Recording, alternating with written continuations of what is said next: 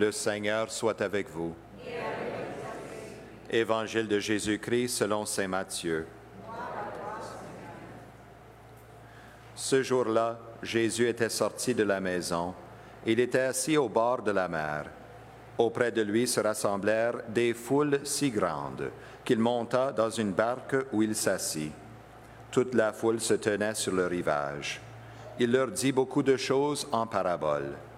Voici que le semeur sortit pour semer. Comme il semait, des grains sont tombés au bord du chemin, et les oiseaux sont venus tout manger. D'autres sont tombés sur le sol pierreux, où il n'avait pas beaucoup de terre. Ils ont levé aussitôt, parce que la terre était peu profonde. Le soleil s'étant levé, ils ont brûlé, et, faute de racines, ils ont séché. D'autres sont tombés dans les ronces. Les ronces ont poussé et les ont étouffés. D'autres sont tombés dans la bonne terre, et ils ont donné du fruit, à raison de 100 ou 60 ou 30 pour un. Celui qui a des oreilles, qu'il entende.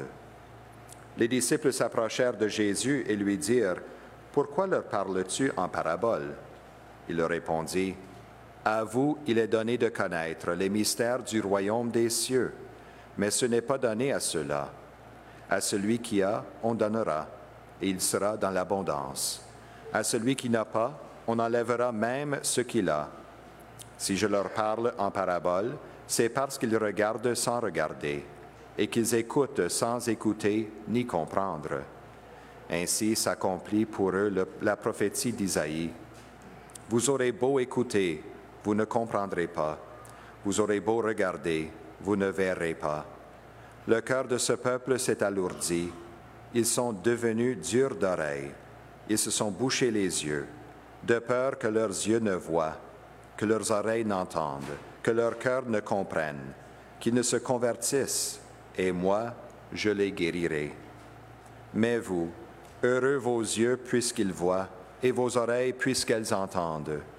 Amen, je vous le dis, beaucoup de prophètes et de justes ont désiré voir ce que vous voyez et ne l'ont pas vu, entendre ce que vous entendez et ne l'ont pas entendu.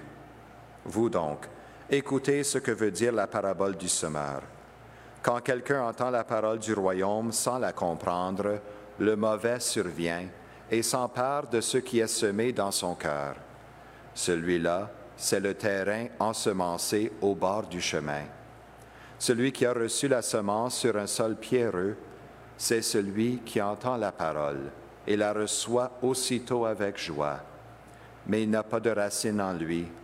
Il est l'homme d'un moment. Quand vient la détresse ou la persécution à cause de la parole, il trébuche aussitôt.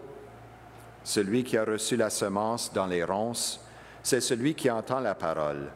Mais le souci du monde et la séduction de la richesse étouffe la parole, qui ne donne pas de fruit. Celui qui a reçu la semence dans la bonne terre, c'est celui qui entend la parole et la comprend. Il porte du fruit à raison de 100 ou 60 ou 30 pour un. Acclamons la parole de Dieu.